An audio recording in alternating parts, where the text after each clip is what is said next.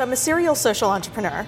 In some of my earlier ventures, I went in with the assumption, like if I'm making the right decisions for the cause, then I'm gonna be poor and struggling. Racism and inequity are products of design. They can be redesigned. How do we help people design lots of different things, organizations, interventions, products, with a mind towards equity? We're just trying to, eradicate racial inequity in this country. Just eradicate racial inequity. Sponsored by How to Start Something, an online entrepreneurship course designed to engage students in an 8-step process to turn their ideas into businesses or social ventures. To learn more, visit howtostartsomething.com. Dear Rockstar, thank you for joining us. I am here today with Christine Ortiz. Oh my gosh, you were one of the first people I met when I came to this town. Right now your business is called? The Equity Design Collaborative. Whoa, that even sounds brainy. What is that? Yeah, so the short answer is we're figuring it out. I love that honesty. Yeah, so we are some hybrid of a design firm, of a consulting firm that is really looking at how do we help people design lots of different things, organizations, interventions, products, with a mind towards equity. And when we say equity, we're really thinking about the disparities that exist because of demographic factors. So we're particularly interested in race, but also thinking about socioeconomic factors, gender, disability, you name it. So design thinking and then layered in at the intersection of equality. Yes. Wow. Okay, well, let's spin back, right? Because you've had this long entrepreneurial life for a young person. Yeah, so when we first met, I was running a school I had started. Started a school, that's all? Yes. Did that, yeah. And how did that happen? Yeah, so I'm a serial social entrepreneur. So I don't know if actually we've had this conversation, but I started my first company in high school. You did? I did. Okay, tell us that. Let's start there. Is that where it started? Yes, I think so. Okay. So I am a Florida girl. So my dad was in the military, but retired when I was in middle school. So have been in Orlando for all of my life, except for when I've left for school. And Florida actually was the second state to sue the tobacco industry and win back in the late 90s. And so... Surprising out of this state. Yes. That's all I'll say. But really pushed the envelope there. So sued the tobacco industry, won, got money, and the governor at the time, Governor Lawton Chiles, decided to put a chunk of that money into tobacco prevention, and specifically targeting teenagers and trying to convince them not to start smoking. Wow. And so as a high school student, I got kind of roped into helping to design that program here in Florida. Okay, the advocacy campaign, or what part of it? Yeah, so it was both a grassroots component and then also a media campaign. And so the media campaign, some folks might still know it because it started in Florida, then became a national campaign. It's called Truth. And so super edgy commercials when we first started with body bags and like all of that kind of stuff. Okay, so you guys were at the beginning of the very beginning of all of that. And so... As a high schooler? As a high schooler. How did you get involved as a high schooler? Yeah, so very randomly, like Governor Chiles basically sent out invitations through existing organizations. I received mine through Student Council, and basically was like, we're doing this, which was really innovative at the time and has now been replicated, thankfully, but basically said, like, adults have been trying to design campaigns to get kids to not smoke forever, and they've never worked. So how about we get a bunch of kids in the room, ask them to design the campaign, and see if they can figure out something that might work. Wow. Okay. And so he sent out an invitation for students to attend this like 1-week summit. I actually had no idea what the topic was. I just knew I got out of school for a week and was like, sign me up. And you went. And I went. And the way they had designed the event was essentially they had you working in these workshops, and unbeknownst to us, the facilitators were kind of like looking in each of the groups of like what kids were kind of standing out and were really taking to this methodology. And so I kept getting like picked and put into smaller rooms throughout the course of the 4 days, to the point where on the last day I was on stage helping present what we had developed to the governor, and then just continued to work on the campaign after that. We talk about these events like it's alive. It's like it is true that you need to do small things repeatedly to create habits, but life is created in extreme events. It's the extreme events, good and bad, that design a life. And that was an extreme event. Yeah. And one of the things that I always come back to that's stayed with me is just like the power of a successful experience, right? So tobacco in and of itself wasn't particularly compelling to me, but being in a situation where I knew that I was creating something that was changing people's lives and saving people's lives, really influenced me and my belief in myself and what, the individual in a group could do. Yeah. So then? Yeah. So the next starter thing? Yeah. So that was what led to the first company. So Florida did it, was super successful. Then there was a national campaign, which was super successful. So then other countries and each individual state wanted their own campaign.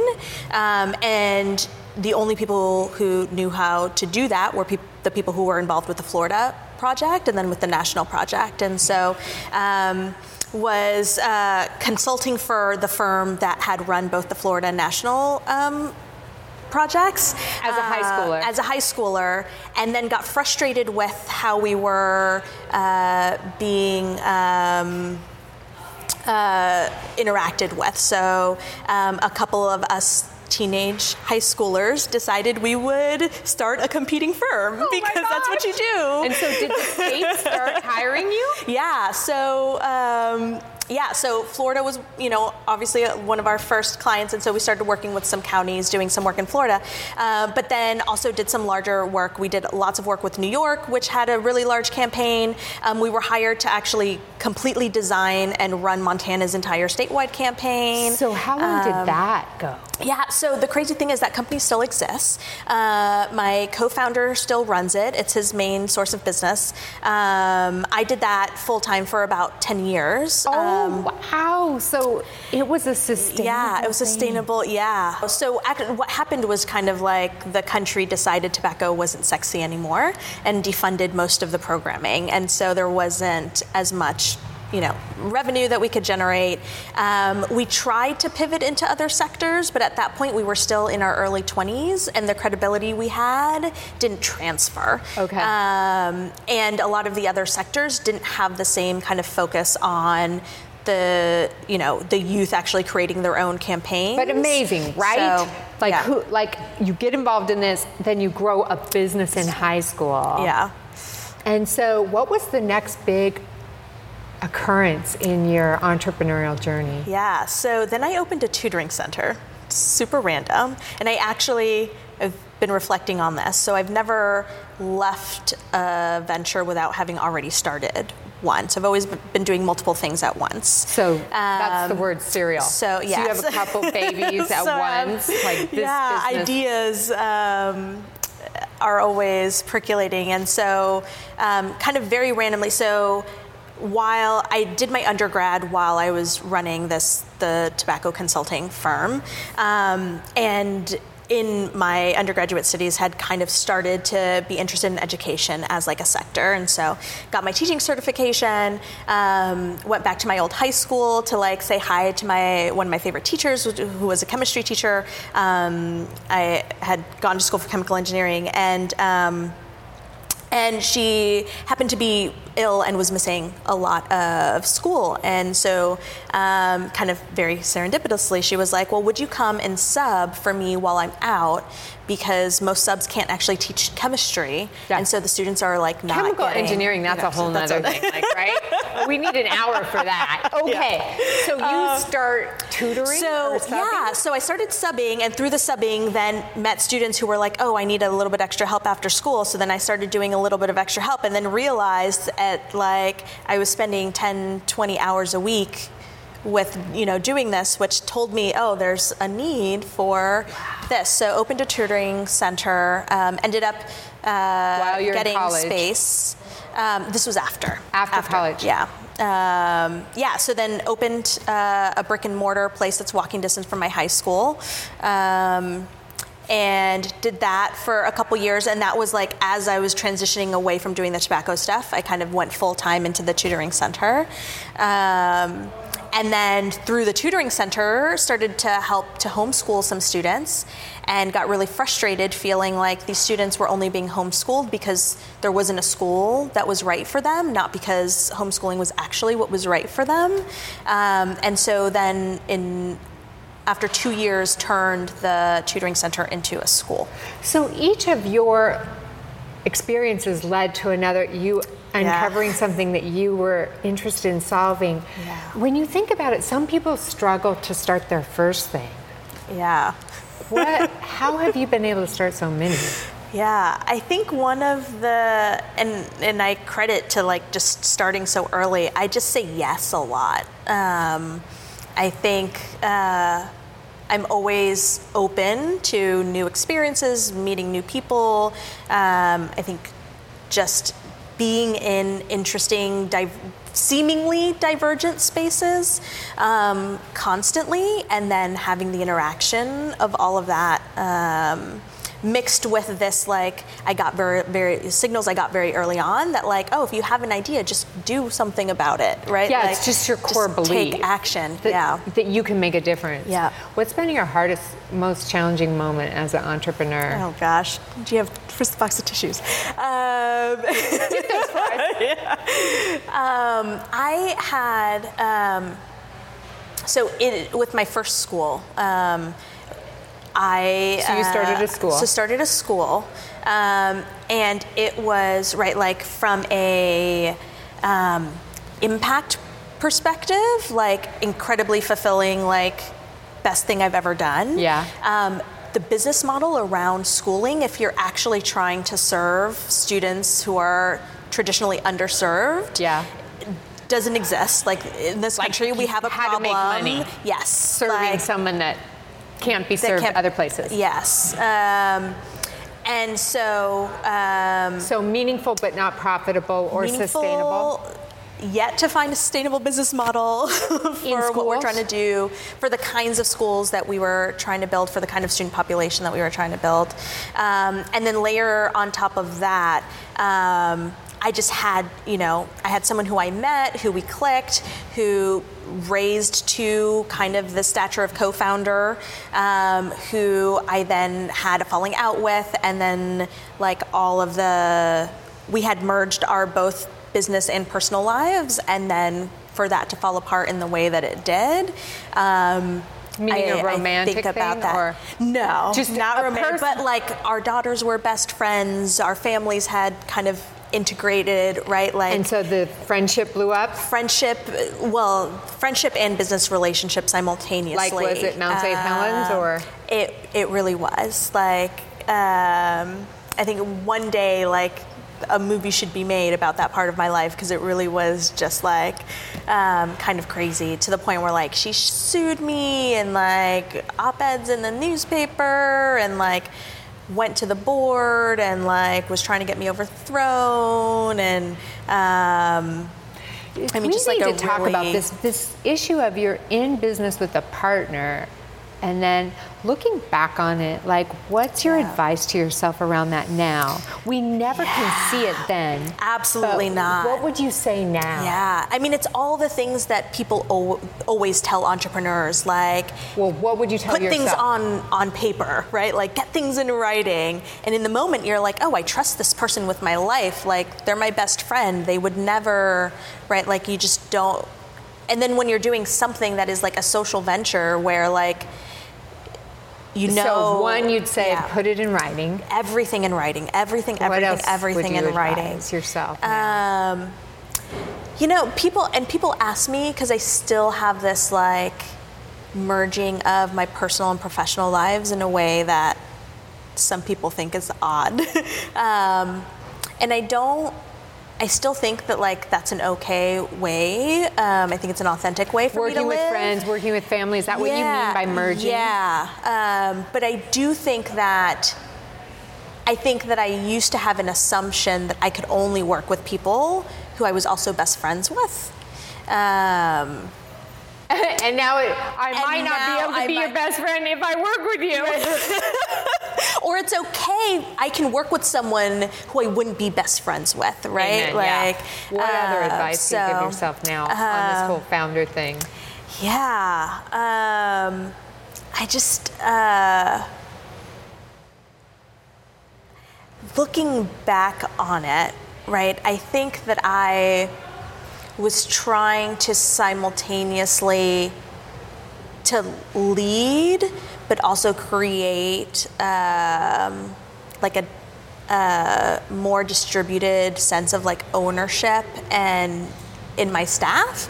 And I just went about that by minimizing myself instead of by I did it by making myself smaller instead of bigger, right? Like, so I felt like in order for other people to feel like they also owned what we were building together, I had to like diminish what my own place I think that's there. really powerful. So to be an empowering, value-based leader, a servant leader, right? So we have to elevate others, but did we abdicate our sense of leadership, our role, and a clarity of the boundaries? Yes, that was the exactly equity, it. right? Yeah, totally. Yeah, that's really powerful. How do I be a servant and and empower people and still lead with all diligence? I think back to that, that comes out of the Bible, but that idea of leading with all diligence, but also knowing that my leadership should be servanthood. Mm-hmm. So you just got your PhD at Harvard. Yes. You are a smarty. Like those glasses belong on your face. Yes. Like when I can't even say that without getting an anxiety attack almost. What is that like and why? Yeah, so I like school. If I'm being honest. I start schools, I go to school, I get my PhD. And it's sometimes confusing to folks because my work for a long time was around creating a very different type of school. Yeah. I was the kid who traditional school was made for. But I recognize that I'm in the minority, one. And two, I also recognize that the things that actually have made me into the person that I am didn't come from school. But the confidence I had in myself came from being successful in school. So why did you go back to Harvard to get your PhD? So I had an idea, a business idea. Is it the one you're working on? No. So it's one before. I love it. Don't worry about that idea you have now because it's not what you're going to end up with. It is not. So it was a different idea that got you in to get your PhD. Yeah. So I had an idea and just realized that I didn't have the knowledge, the networks, I needed something like an accelerator/incubator space, but a traditional startup one wasn't going to serve the purpose. You needed this kind of network, the education network. I needed the education network, and I needed the time to work on myself, reeling off of this many things, including this disaster we just talked about. Mount St. Helens blow up. So how far into the PhD did the idea pivot or iterate? How far were you in? So I was in a 3-year program. I was working on the original idea that I applied to that was like in my application for the first 2 years. And then in the last year, as I was starting to write my dissertation, it switched into what I'm doing now. I love that. So how did you deal with that? Yeah. Tears, but I think I've always seen kind of like the evolution of it all, right? Like as this is a thing for now. I've never thought of anything as like a forever. So you come into everything you do as kind of a project mentality. Yes. I wish I would have been born that way. I have this mentor, Rachel, and she's like 92 right now. And the last couple of years, she's just like I mean, I'm too old to be learning this right now, I feel like. And she's like, Pam, life is just projects. Let that go. There's this natural beginning, ending, and growing. And I think internally I've struggled with that. Like, I almost believe everything I start's got to like, like go the whole duration of my life. That seems so stupid, right? Like, I can't even believe I said it. But I think you had an advantage by having this project. How long did you beat yourself up? I'll know by the answer to this how different we are. How long? You're like 2 years you invest in this. Yeah. How long did you beat yourself up? Yeah, well, I mean, any day now, I'll be over it. No. It's only been a year. It's only been a year. No, I think there was a couple of months where it was like actually, an intentional like internal dialogue of like, are you really giving are you putting one thing to bed so that you can focus on this other thing? And I think this transition in particular was a little easier because I see them as interrelated. Like, and this kind of grew up out of this? Yes, the current idea grew out of the... It goes back to Seth Godin's thing. Are you in a dip? Like, are you in a dip that you need to push through? Mm-hmm. Are you in a cul-de-sac and you're just going around and around? And this is like the big, get over it, let this die. And that's the difference, I think, for an entrepreneur that's used to starting a lot of things. Mm-hmm. So what's the evidence? How do you know you're in a dip that you got to push through and a cul-de-sac? So feedback from people. Right, so always talking to people, always sharing the idea. With Blank Schools, which was the previous idea, it was always like, oh, that's interesting. But with our new idea, it's like, yes, tell me, how can I buy it? When, right, like, tell me when you're done because I want to use this. I know someone who wants to use this. Like, it was just... the traction and the interest was just like you just said something so important. Sometimes we take good as traction. Yeah. It's only traction if I want to buy it, I want to invest in it, or I want to give you a grant for it. When we're talking about an economic engine that has to be either sustainable or profitable. Exactly. That's so good because I think sometimes our ego gets, and we start taking these non-economic signs as traction. Yeah. No, I was stuck in the like, but you just don't understand, right? Like, I've been there. This is really the best idea. People just don't get it. People just, it's. So your why for your business right now is what? Yeah, so, we're just trying to, eradicate racial inequity in this country. So that's your why. So that's what we're working on. What kind of feedback are you getting now as you're taking out your products and services? Yeah, so it is night and day from like what's the response? Things. Yeah, so we've done things like we published a white paper on Medium in November of last year. What's that called? It's called Racism and Inequity Are Products of Design. They can be redesigned. Racism and inequity are products of design. They can be redesigned. Wow, we will link to that. Yeah. So that was a white paper. Yeah, which we wrote more for us, right, to clarify our thinking, but also we were like, maybe like we can try to find the like 3 or 4 other people who are interested in this like very obscure interaction of like 2 very different fields. And we have thousands of views every week, and So has this been the lead generation and prospecting to get over to you guys to talk about what you can do for me? Yep.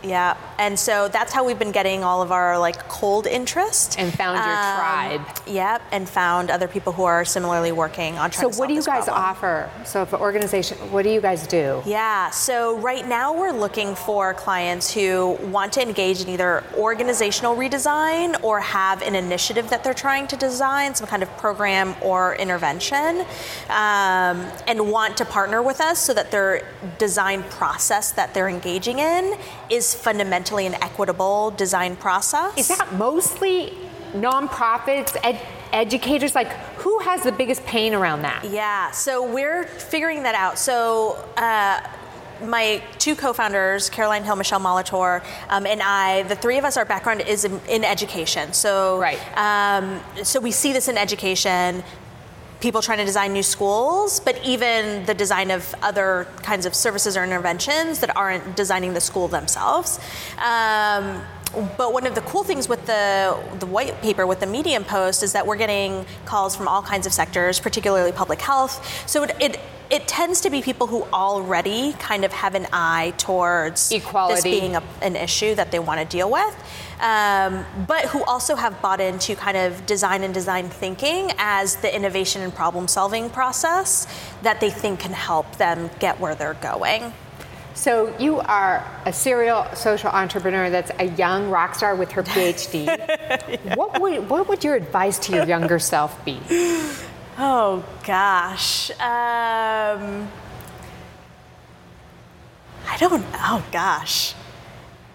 think one of the things that really drove me earlier were kind of very external. So I was trying to be these like caricatures of people that I thought were like what successful women were. And I saw that manifesting in lots of different ways. I think some of my like management personnel issues was because I was like trying to be this caricature of like a CEO or a manager, and not being kind of true to myself. I think in my personal life, where like I got married because I thought I was at an age where I was supposed to get married, right? Like I was kind of like doing these things because I thought I was supposed to do them.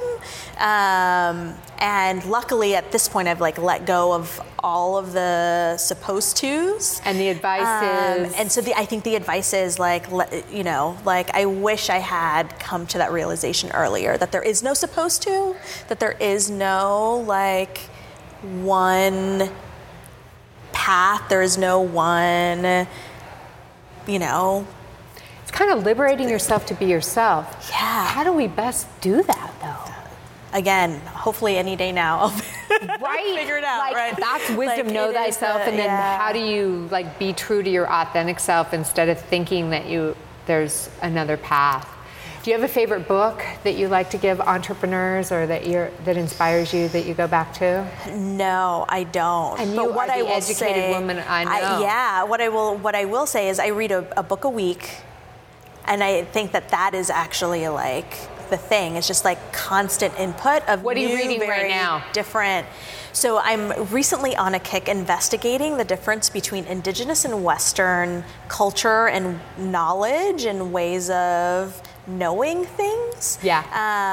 And so Braiding Sweetgrass I actually just read, which I highly recommend. Okay, what's it Braiding called? Sweetgrass. Braiding Sweetgrass. Yeah. So it's an Indigenous scientist, right? So like what does it mean to be an Indigenous scientist, and like how those things interact, and how you might think about holding them, at the same time. Yeah. So myths about entrepreneurship that are not true and that business women need to think about.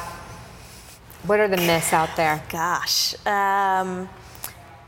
So I think this like sacrificing everything, that you have to sacrifice body, personal life, like to be a successful entrepreneur.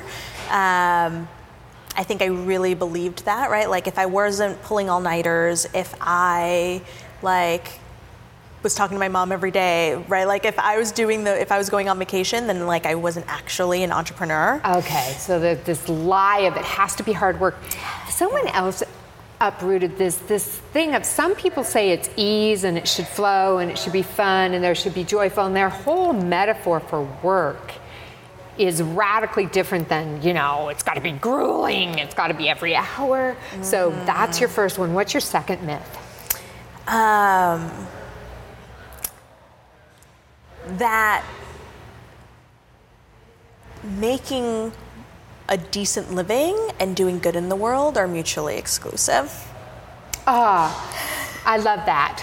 That you can do good in the world and make a living. Yeah, and I think, in some of my earlier ventures, I went in with the assumption, like, if I'm making the right decisions for the cause, then I'm going to be poor and, and struggling. Yeah. It's which kind of then was a self-fulfilling scarcity thing. Yes, which was then a self-fulfilling, prophecy kind of a deal where, like, because if I made decisions, money, I must be a capitalist pig or something, right? Yeah. And have no values. Right. So I wish that was a mindset that I had. You have it differently. Now, though. I do, and so hopefully both can be true. Yeah. So what would you say to an entrepreneur that's really struggling, feels like giving up, their dream is not becoming a reality, they're not seeing any monetary blessing? Yeah. I mean, this is hard, right? I think the things that have really helped me have been my community, right? So just having lots and lots of people around me, but particularly having people around me who I trust and can hear when they tell me it's time. And not that it means necessarily, right? Like, not that not making money right now means it's time to cut and run. But, I think with this last, this last example of I had to hear it from two people who I really respected, who were like, this is a really interesting idea. There's no money here. So it wasn't until I heard that from people and I felt like I had given it my best shot, that I was like, okay, this isn't it, at least right now. So it was both those things, surrounded by the community, but then you had to be coachable enough, you had to be open enough to hear it. Yeah. Right? Like those two things. That's a really thing. I think that's my last question. There's so many people that want to change the world with their ventures. Mm-hmm. What do we need to be doing? What do we need to be doing different so those people can stay alive and really change the world? Oh, gosh. Well, that's a whole different question. I mean, I think one of the really exciting things about my new work is that the interest is really wide, including, for example, philanthropists, right? Who, we need to change the way we think about who we give money to, what it means, right, to be deserving of funding, right? Both philanthropy and investment, right? So some kind of social impact criteria? Yeah, and just, I think there are still too high of a correlation between gender and race and socioeconomic status and whether or not your idea gets funding, right? Which has nothing to do with the value of the idea, but, and we are, I think, funders and philanthropists are starting to understand that funding people who are really passionate about the problem but don't have the idea figured out yet is actually a really wise investment, because people actually need money to figure out the best way to solve their problem, right? This myth of the brilliant idea that we know is going to work just because it came to someone's head is a myth, but that's how funding structures are set up. That we're not funding this rapid prototyping to see if we can get a solution. Testing, exactly. And we won't give you more money until you can get here, but we're so excited about this is a big, hairy social problem, or there's such an opportunity cost if we don't solve it. Yeah. Wow. And there's people working on that from a social lens, because we see a lot of social impacting, but what I hear you saying is this needs to permeate into all of our investing. It's even how we're spending our money, right? Yeah. And saying, are you investing and spending money with people that want to make the world better? That people are making the world more equal, more just, and look like the people in your neighborhood? Mm-hmm. Yep. I mean, it really comes back to each of us. I mean, because I'm thinking funders, but I'm also thinking we fund things by what we buy. Yeah. where we pay taxes. Like, there's so many things of us making a more equal, just world. Absolutely. Yeah. So it's really that interaction between like the individual, but then also the institutional and structural things that are at play, right? Yeah. And so we have to attack them and simultaneously to really see some change. Yeah. All right, as we wrap up, any other thing you'd like to say today to entrepreneurs?